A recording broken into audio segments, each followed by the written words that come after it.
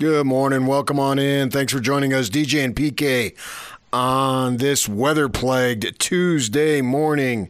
I'm PK. DJ's off. Riley Jansen giving him the first hour off. He'll be joining us at the top of the hour. We're going to be talking some football. Steve Young said that's actually like 3 weeks ago. He came on with DJ and myself the week of the Super Bowl, and he made a statement. He said that he wanted to see Zach Wilson get with Sean McVay of the Rams because he thought Sean McVay could resurrect his career. Speaking of Wilson's, that he could sit for a couple years behind Matthew Stafford, maybe play a little bit, have the opportunity to take over. When you look at what Matthew Stafford has done, won the Super Bowl, I think the year before last was injury-plagued, but he's had 2-3 good seasons. And Sean McVay, wow, he's something, isn't he? You know, when he took over the Rams, they hadn't had a winning season in, I think, close to 15 years. Well, what's he do? That very first season with Jared Goff, boom, winning season. And then a couple years later, Goff takes him to the Super Bowl, and then they ship him off to Detroit, brings in Stafford, who'd never won a playoff game. And what does he do? He wins the Super Bowl. So when Steve Young says that, I think there's some credence to it. And when you think about it, it makes just a ton of sense because Steve Young knows what he's talking about. Obviously, he went through the same thing. He was 3-16 in 2 years as a quarterback for the Tampa Bay Buccaneers. Had like 11, maybe 10 touchdowns to 21 interceptions as it was. Then he gets traded for some draft picks to the Niners. You know the story. I don't need to rehearse it. We know what happened. He sees that. Now, he's in contact with Zach Wilson a lot. Obviously, they got the BYU connection, and he's been counseling him, and he thinks it's going to work. Yeah, and the reason why I bring that up is because there was a report, NFL Rumors, an account has 300,000 followers on Twitter/X, said that he heard that the Rams would be interested in acquiring Wilson. And why wouldn't they? Because they got to start preparing for a quarterback of the future. And if you can get somebody on a relative cheap, which I think it would be like a late round draft choice at this point, you would do it. What do you got to lose, right? Have him sit behind Stafford and rebuild his confidence. Steve Young says it's not going to be easy to rebuild his confidence, but he thinks it can be done. You know, Zach has some scars and some wounds, obviously, because his 3 seasons did not go very well with the Jets as the number 2 pick coming out in, 21 was it? Yeah, so with that in mind, go along those directions and see what you got there. And maybe you got something. I think it was, in 20? And no, 21, right? And because he played the 21, 22, 23 season, 3 years, and this will be his 4th year in the league. I buy it. I buy it big time. We'll get Riley Jensen's thoughts on it. Frank Dolce is going to join us, too, get his thoughts. And spring ball, BYU, starting up on Thursday. Their spring practices are going to get going here very, very soon. Utah's right around the corner, too. I mean, it's March at the end of this week, for sure. It's a go time here with spring ball. What's going to happen with BYU in their quarterback situation? Is it going to be Bohannon? Is it going to be Retzlaff? Maybe somebody else? Probably not somebody else.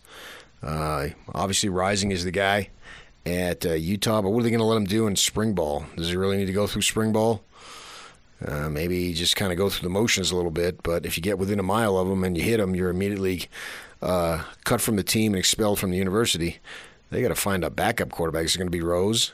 The youngster, Wilson? I don't know that he's going to be ready now, but maybe in the spring or training camp that starts in August, he can ramp it up, see what they got there going on. And then you got Utah State. What are they going to do at quarterback? Bryson Barnes going up there, and the Utes going to play them?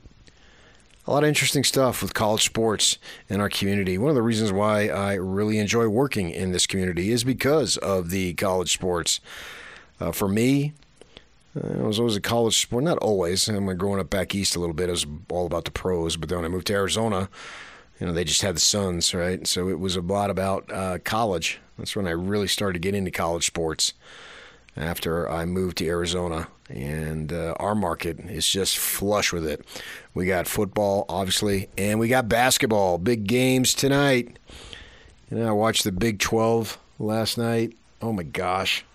They do it again. The Big 12 basketball is just unfreaking real.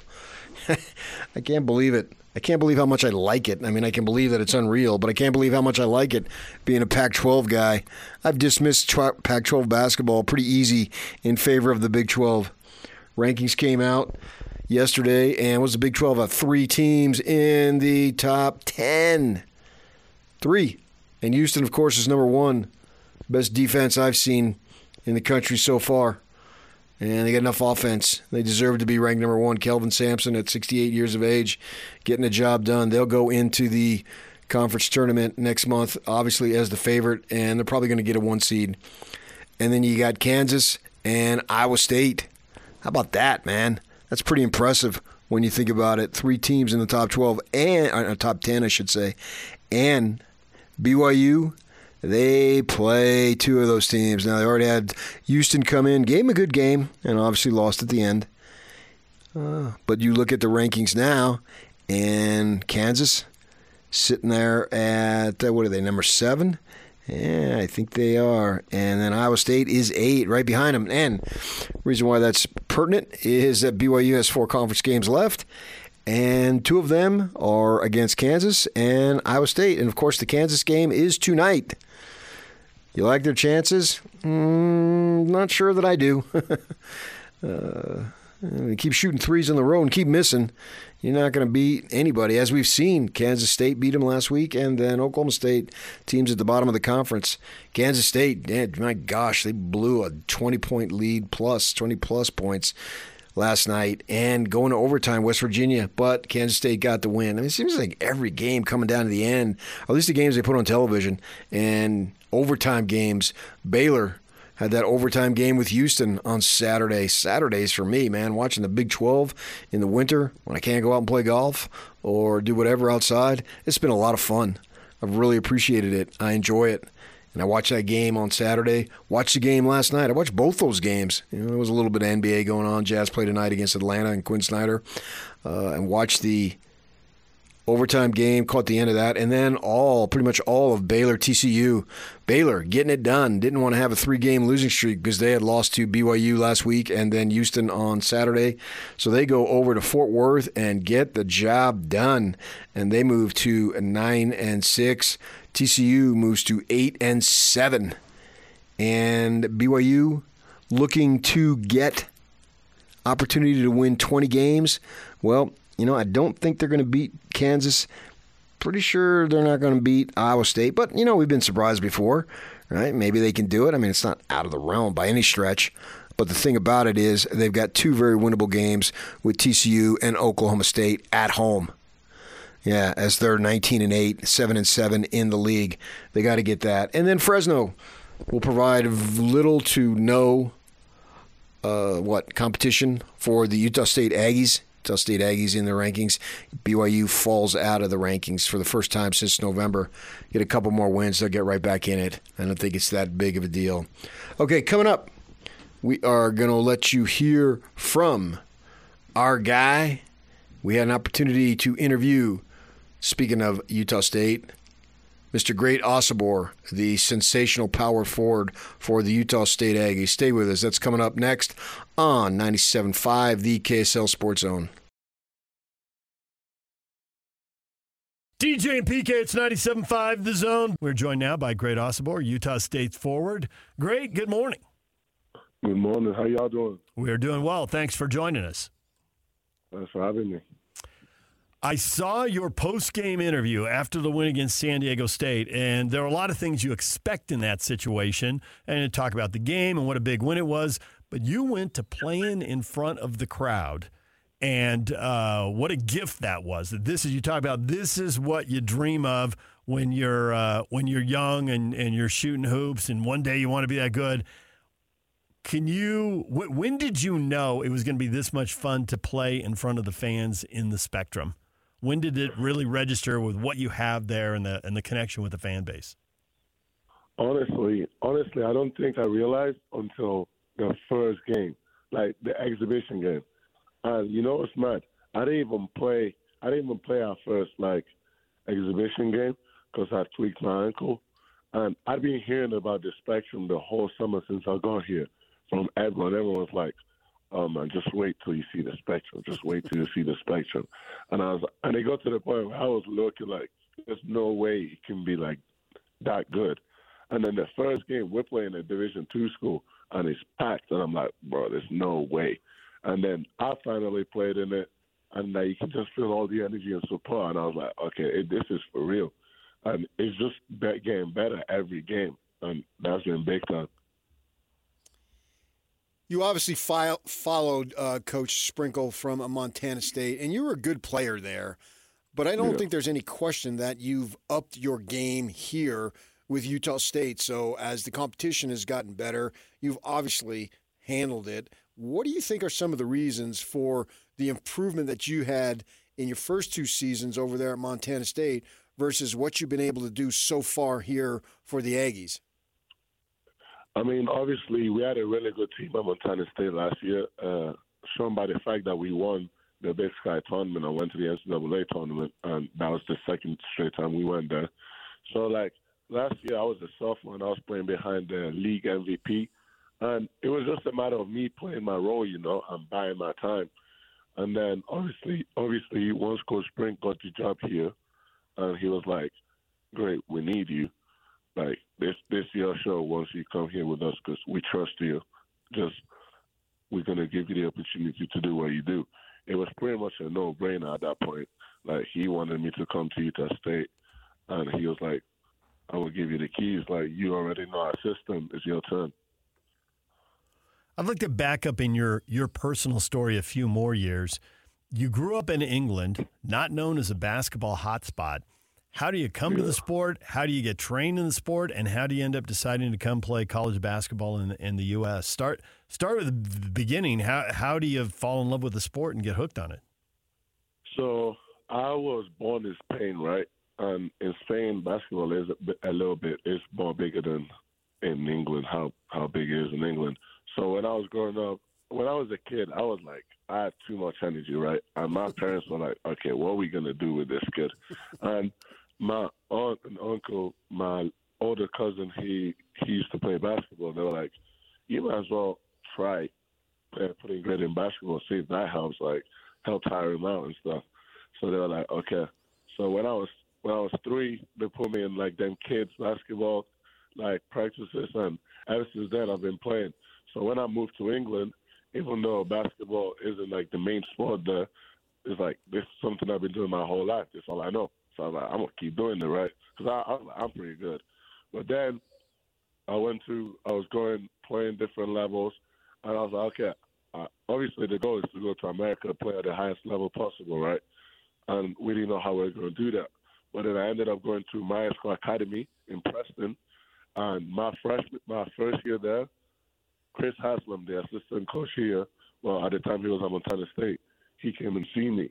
And I was like 6'5", but he was like, okay, this kid really, like, he has something, you know, we're going to keep an eye on him and keep in touch. And then that summer, from my first year at my school, boarding school, to my second year, I kind of grew to like 6'6", 6'7", and then it was like from there I started getting a few offers, and the rest is kind of history, you know. The story of Utah State is certainly here locally. It's well documented as far as basically everybody leaving. Falsef obviously was a redshirt, but pretty much everybody left and the coaches leave, and all these new guys come together here and from various places. And here you are, Coach Sprinkle. We'd all be shocked if he's not Coach of the Year, and you still have a few ball games to go, but you're looking like you have a good shot to be Player of the Year in the conference. At what point, when you guys all got together, did it click to where you thought, we have a shot to be pretty good this year? You know, I've been lying if I told you I need the whole time. But we had a tough game against Bradley where we lost in overtime. Yeah. But that low-key opened our eyes to the fact that, okay, we can really compete. And then, obviously, we came back, played a few more games. But the Cayman Islands, when we won the Cayman Islands, well, I was like, okay, we really might be for real, you know, because we played 3 amazing teams in the Cayman Islands, and I was like, okay, we can really do this. And then it was a matter of building from that at that point. Like, everybody bought in, no one had egos. We just wanted to win, and get better. And it's fun to come to practice every day and do what we do, you know. Winning certainly builds camaraderie and chemistry. It's a lot easier to get along when everybody's happy because you just won the last game. And you guys have done a lot of winning this year. How do you build the personal relationships, and who are you closer to when guys are coming and going and moving around and maybe only on a team for a year? There's not a lot of time. Who have you bonded with and how? I've bonded with the whole team pretty much. Like, obviously, that we had a few guys who were from here, like Landon Brenchley, Mason Falsmith, and Isaac Johnson. And in the summer, they did a really good job of, like, having people over to, like, their house, making sure we could spend time together. I spend a lot of time with Josh Duje and Carson Temple. Like those are my guys. Like, we're always together, basically. And just having people that you can relate to off the court, it makes it easier. Like, on the floor, if I tell Carson something, like, I know he's going to execute and listen because he just wants to do the best thing for the team. Because we're so good friends, whatever I tell him, whether it's good or bad, he's not going to take it personally. It's just a matter of winning. And same with Josh. Like, he's an elite scorer, right? But, like, right now, he's going to the role where he's going to come off the bench and give us our sparking games that we need, like Wyoming. He was the best player on the floor, arguably, that game. And little things like that just makes it better. You're 10-4 in conference, 3 of the losses on the road, 1 at home. So you've won enough. You put yourselves in the position to win the thing for sure. Maybe, we'll see what happens. But I'm wondering, the losses, how much can you benefit from them? Because it's not like you've just breezed through. You've had some real tough games. And so thinking that, hey, these losses that you've had, maybe they could get the focus there and with the coaches realize what you need to do to finish this thing out. I mean, absolutely. Like, I don't think we knew going in, Coach Sprinkle told us, like, he told us in January, no one in the Mountain West Conference is going to go undefeated, right? Like, this is an elite conference, an elite basketball conference. So the only thing you can do at that point is you learn from your losses. Like, you don't want it to compound and it become a thing. But when you lose, you got to realize why did you lose, and then take that and improve that for our games. And next time when we play a team, we're not going to lose. And again, like, as it's shown all around the league, winning in the Mountain West is it's not easy. Like, and especially on the road, like, it's super hard. So when you can manage to sneak on out there and get a win on the road and learn from that, it's big time, Yeah. Utah State Aggie star, great Osobor, joining us right here on The Zone. You mentioned Coach Sprinkle. He's brand new here. You probably spend as much time with him as anybody in the state. What is he like? What has he got that makes him a good coach? Now, you know what it is with Coach Sprinkle, yeah? He's so personable. Like, you see him and you talk to him, and you wouldn't have it that, okay, this guy is the head coach of the Utah State team that's whatever, like 20, 22-5 or whatever. Like, he really cares about people, and I can really tell you about it because I've been with him for like 3 years now, and I would say I know him as well as anyone out here. And, like, he really cares about everything. Like, any minor little detail, like, he cares. Like, and he cares about you as a person, as a basketball player. He wants you to be your best version.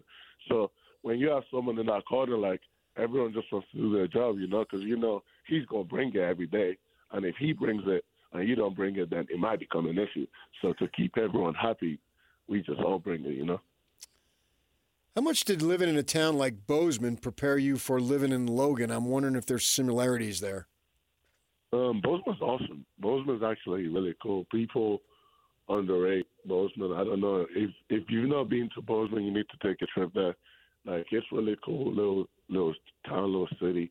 Like, it prepared me for Logan in the sense that Logan isn't the biggest city, but there's a lot of different things in Logan to do. You just got to go find it. And that's low-key the same with Bozeman.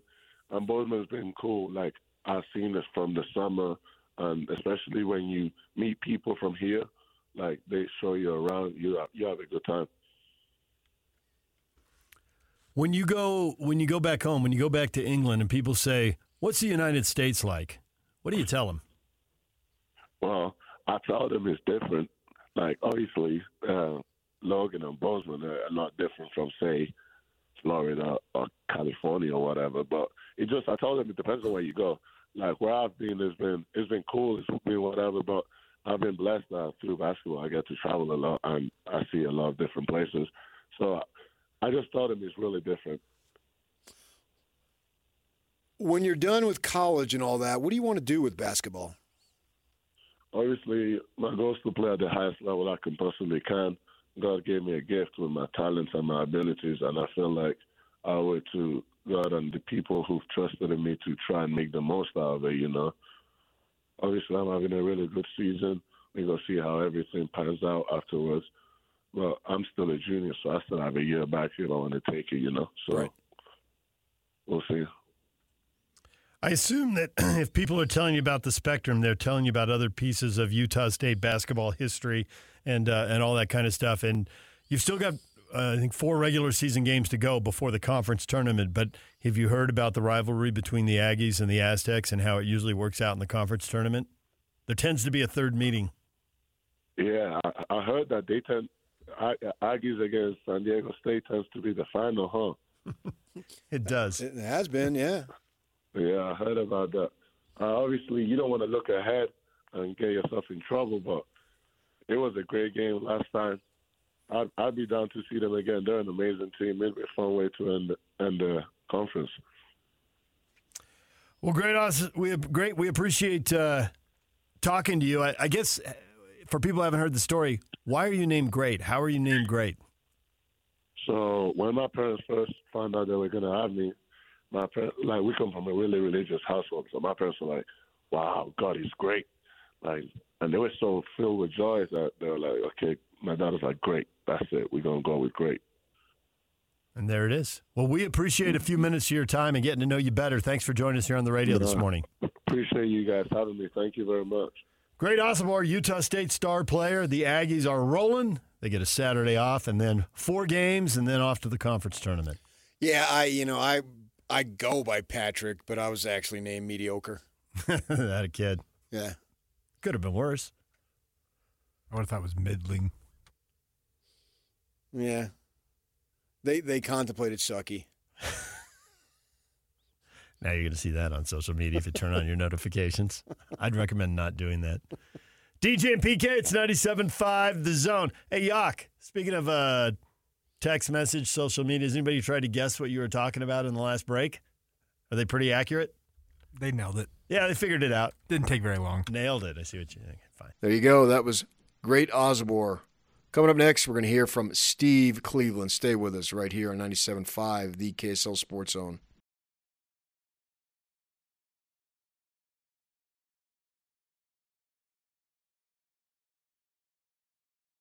DJ's off. Riley Jensen sitting in. Joining us now is the former BYU and Fresno State coach, Steve Cleveland. Steve, good morning. Good morning, Pat. How are you? Hey, I got bad news for you. You've been replaced. What's that? I'll tell you. And you're going to know where I'm going to go with this. In a multi-decade, a little bit longer than I'd like to think, in terms of 4 decades in this business, to date, and this was replaced over the weekend, the most incredible, astounding thing that I'd ever seen in terms of stunning upsets was you taking that team into New Mexico, riding a 40-some game winning streak your first year, and beating the Lobos in the pit. It was just jaw-dropping, mouth-opening. Couldn't believe that it happened. Well, I think I've since replaced that. New Mexico at home on Saturday loses to the Air Force Academy. I couldn't believe it when I saw that, man. There's just no way that happens, but yet it happens. So in terms of the most stunning win in WAC Mountain West history, I think I've got a new first-place team. Let me tell you why you cannot replace that game. Because the circumstances are, first year, we've won 7 games. We've got a makeshift team of guys we put together, biggest hearts in the world. And we get up that morning to play to travel, snowing everywhere. We have to take a bus. We have to take a bus to Vegas, fly to Albuquerque, get there at 2 a.m. No, we just let them sleep till about 9 or 10 o'clock, put some food in them, we'll let them go back to sleep, had no shoot around, warmed up before the game, had a 14-point lead at half. It was tied very quickly in the second half. Then we go on a run making threes from everywhere, and we win that game. And do you remember the sports babe? Long time. Yeah. She calls me late that night to congratulate me. I thought, okay, I've made it. I'm on national radio. But the thing that's most amazing about that is the next night we go to UTEP. The Hall of Fame coach, Don Haskins, and he comes down when we're having a shoot around and congratulates us on the win. And I may have told this story before, but anyway, he said, come up to my office and let's chat. And then we talked. He congratulated me. He said, listen, I'm going to give you some advice. Number one, whoever's making that schedule, you need to get control of it. Otherwise, you'll schedule yourself right out of a game. And he said, number two, you're going to need better players.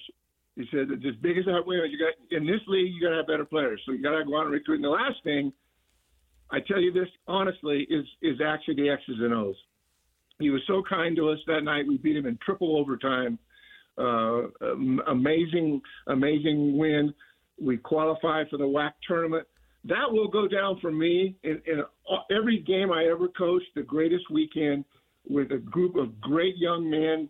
We were undermanned and inexperienced, including the coaches, and we walked away with an amazing weekend, qualified for the WAC tournament. And as it turns out, I had beat Bill Self, who was at Tulsa at that time. We played them in the first round of the WAC tournament, and they nipped us by 3, and the season was over. But that was a special time. Thanks for bringing that up. That is not – no way the New Mexico game. I couldn't tell you a member of the New Mexico team, but the fact that they're 9-6 in league tells me that they were a little more prepared to, get beat by Air Force. Though Joe Scott, I believe, is still coaching at Air Force, isn't he? He's back. He's back, yeah. And listen, that's a really tough type team to play. I mean, you get behind in games like that, they're so disciplined. So it doesn't surprise me that Joe and the Air Force Academy could pull that off. But you're right. That's something nobody would expect. Yeah, I mean, this Air Force team has lost 14 of 15 games coming into that. Yeah. I mean, you guys were bad, and you were supposed to be bad, and you were bad. But I don't think you were that bad. We had 8 losses in a row, and we had 6 losses in a row in that season. 14 losses in about 17 games. So I know what that feels like. But I'm going to give some love to you about that, because that is a big-time upset, and especially for a team that is supposed to be a 9th seed in the NCAA tournament. They're going to have to – I mean, they got to go – they're going to probably get beat at Boise State. They'll beat Fresno. They're going to get beat by USU. They did have a great win against Colorado State, which will probably maybe get them into the last 4 in. But they're in a little bit of jeopardy looking at after that loss and kind of what's happened in the past and what's ahead of them, having to play at USU and having to play at Boise State. Right. And moving into what's going on today, I mean, the Cougars with a huge win over Baylor, and then the last 2 Saturdays on the road, teams that you think you could win, they lose coincidentally by 10 points in each game. I want to say, wow, I'm surprised, but I've been there, man. I've been on the road with the college basketball teams, and I don't know that anything is really going to surprise me in terms of in this Big 12 where a team is going to go on the road against a team that in Kansas State they'd already beat, Oklahoma State last place, but doesn't matter, man, on those particular days. If you're not hitting, and they weren't hitting the threes, the Cougs were in trouble. Well, there's no question about that, and I think that when Khalifa is doing his magic and making threes and guys are supporting him with that, they're a really hard team to beat. I think BYU's 2-7 on the road. There's no shame in that. My goodness, it's the best conference in America. But it does come down to that. They beat Baylor. They hit 14 threes. Baylor hits 5. You know, they out-rebounded them as well and had 20 assists versus 8. So BYU played amazingly well against Baylor. But then you get to KSU, who really made a run at them at home here at BYU, but played so well. And you can look at it, yes, they were 6 for 31 from the three. That's 19%. You're not going to win. First of all, if you're going to commit to that many threes and only make 6 of them, that's a bad situation.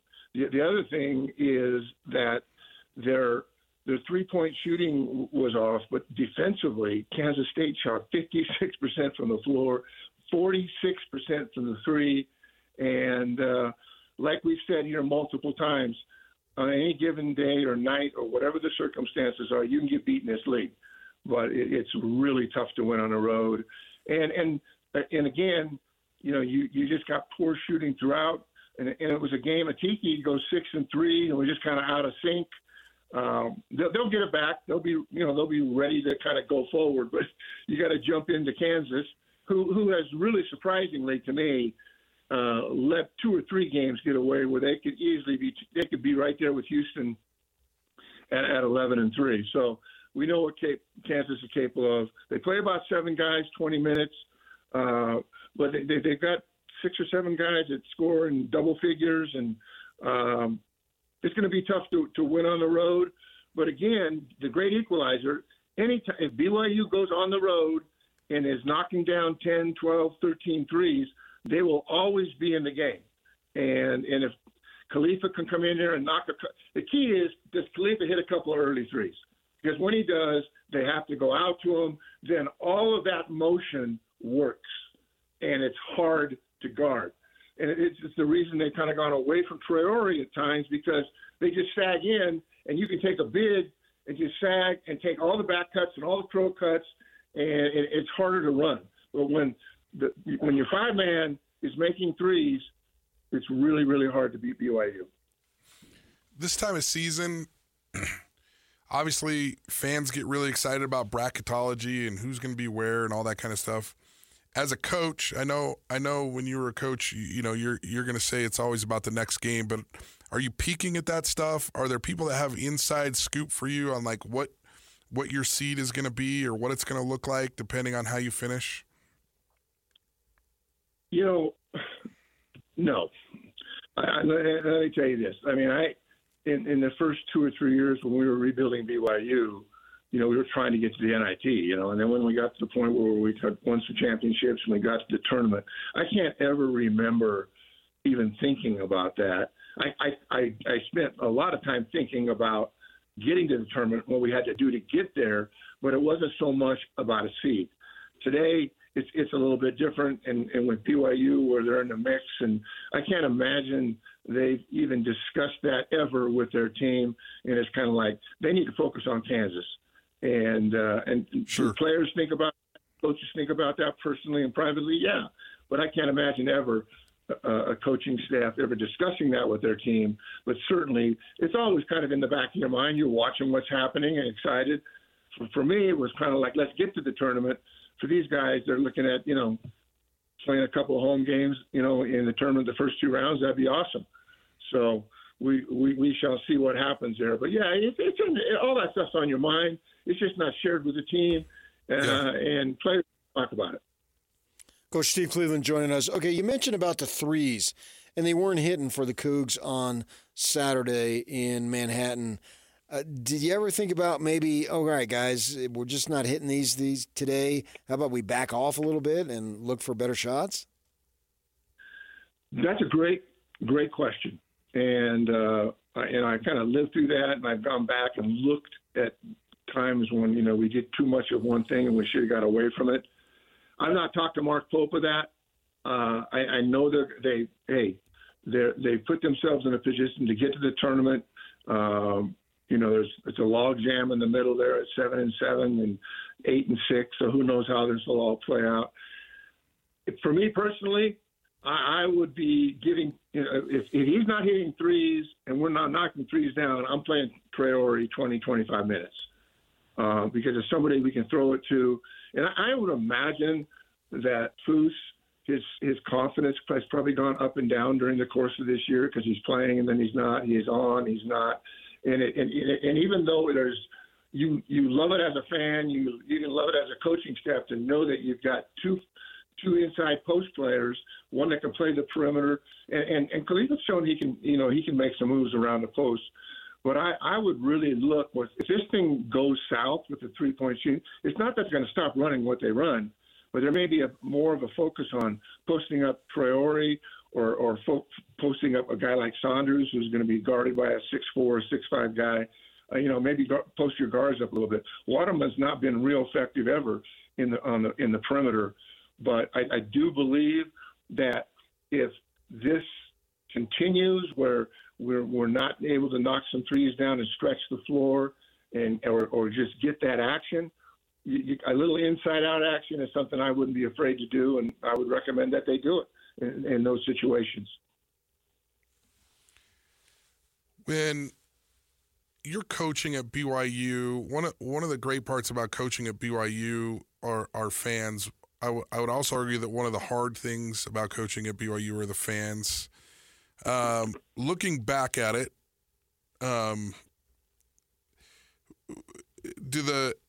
at this time of year, does that affect your players? Do the fans and the excitement or the disappointment, does that affect your players? And as a coach, do you have to coach through that?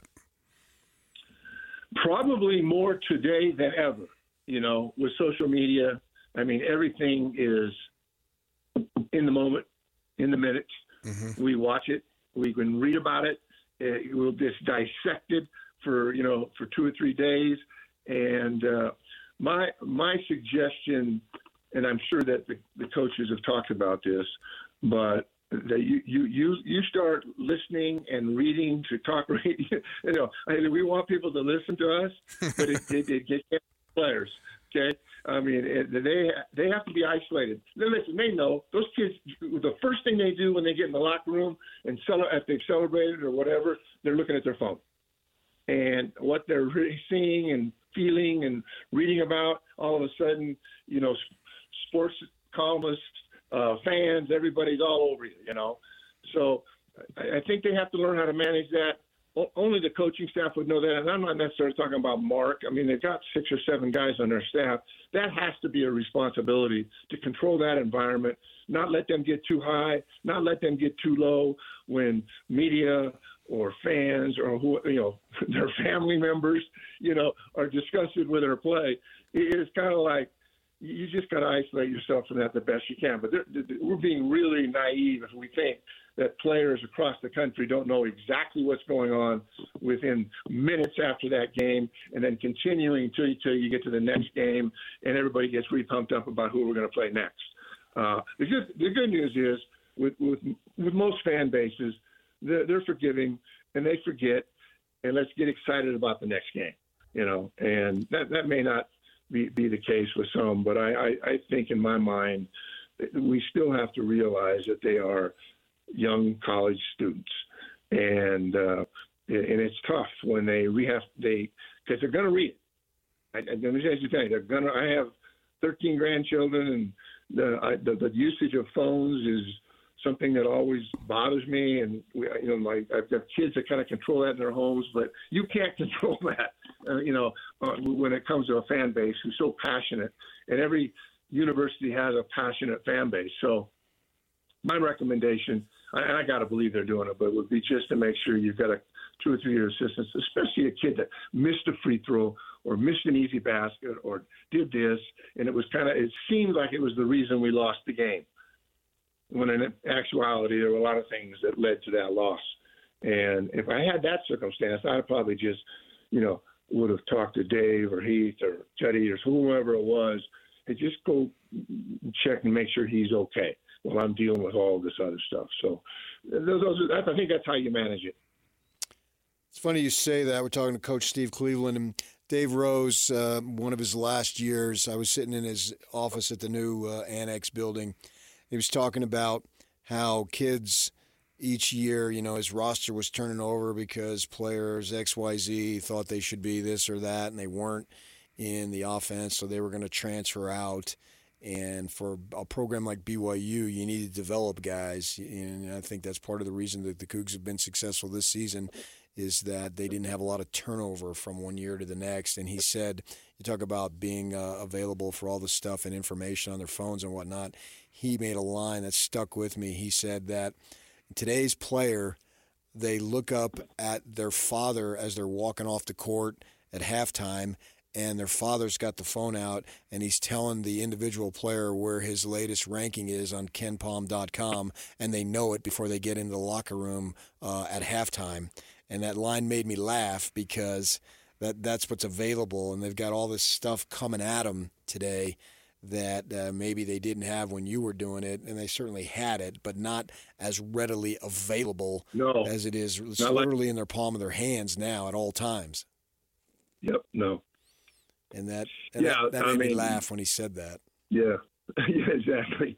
I'm glad I didn't have to deal with that at that magnitude. Then it was newspapers and radio and TV, and we did it that way, and it wasn't firsthand, and it wasn't at the moment. It wasn't as he walked into to the halftime into the locker room that we're getting new information on what's happening with the team. Right. I can't imagine that. That being said, I thought it was interesting. I was listening to a post game at BYU, and I won't tell you who the players are or anything there, but the conversation was, you're not playing a lot. Has that been difficult for you? You kind of went into that deal, and the young man was really transparent and very open, and I was surprised by that. And then he indicated to me that one of the cool things that the program has is they have 3 therapists, and usually 2 of them are on site for most practice. 1 or 2 of them are there for practices, for pre-game, pre-practice, post-practice, where these young men have an opportunity to kind of work through things in ways that I never, ever thought what could be. I mean, usually it was a coach, a head coach, or an assistant coach to sit down and give you some of the same advice and counsel. But this is really important to the young men in this program that they have access to that. Because what it does, you're going to get it from the family anyway when you get home, and they'll have all of their interpretations and how everything's discombobulated. But at the end of the day, probably not a bad thing. I mean, he sincerely and genuinely was thoughtful and talked about his struggles and how hard it was to not play and this and this and that. But he said that it had been a great straight support to him to get that kind of support from someone that was around the program but wasn't a parent, wasn't a coach, and that they could talk really privately about anything.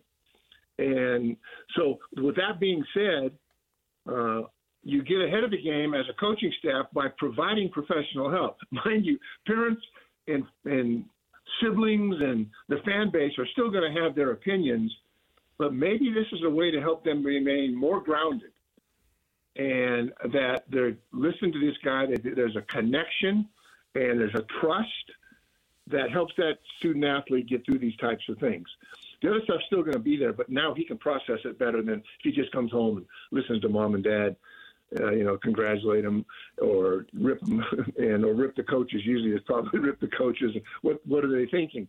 But I don't know. I don't know what you guys think, but I thought that was a pretty solid thing for him to share. And I learned something there that's another part of your team that never existed. We just did that as assistants on our own, but probably not as well as maybe a professional can do it, right, helping a young person kind of feel better about themselves.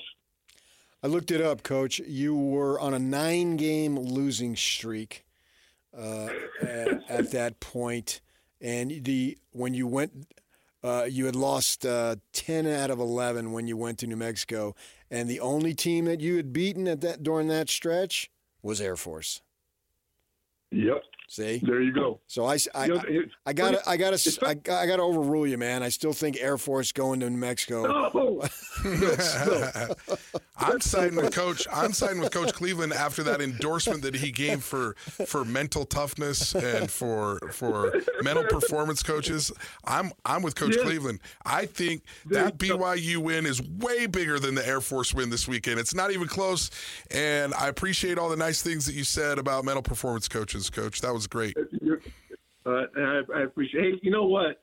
It's what's interesting as we look back at those things, and I think back to those things, you lose like that. I mean, those kids are in therapy every day with you with one thing or another, but it was also a time to really connect with your guys. I mean, I know every one of those players, and I'm kind of writing a book and I'm going to do some speaking things on some thoughts I had that I'm kind of putting in play here in the next few months. So I've actually gone back and looked at the experiences that I had, and that still goes down as the greatest experience that I've ever had. And I didn't tell you this, but we met as a team. We had all the issues getting there, but the night before, amongst all this losing, I had the audacity to tell them that our goal is to win 2 games to get to the tournament, the WAC tournament. And I walked out the door, and I mean, I wasn't 5 steps out of the door. I thought, what in the heck are you doing here? And I just had to impress. I went back and said, listen, this is real. This could be your moment. I don't know that it'll happen, but that's how we have to, and I guess in my gut, I thought, what have I done here, to set these kids up, and make them feel like failures. But it came back, and then having it happen, I don't know. I mean, I lost games I should have won, and I probably won some games I should have lost. But that was the most special moment. I think when I look back to 35 years of coaching, I'll never forget that weekend. As you shouldn't. All right, hey, we appreciate your time. We'll talk to you next week. Thanks, guys. Good to be with you. See you. That was Steve Cleveland joining us as having fun with the most impressive win that I've ever seen. No longer BYU at New Mexico years ago in Steve's first season, but it was Air Force at New Mexico on Saturday. It was a stunner. All right, coming up next, we'll get your What's Trending, 7 o'clock hour coming up. We got a couple of guests we'll tell you about. Stay with us, 97.5, the KSL Sports Zone.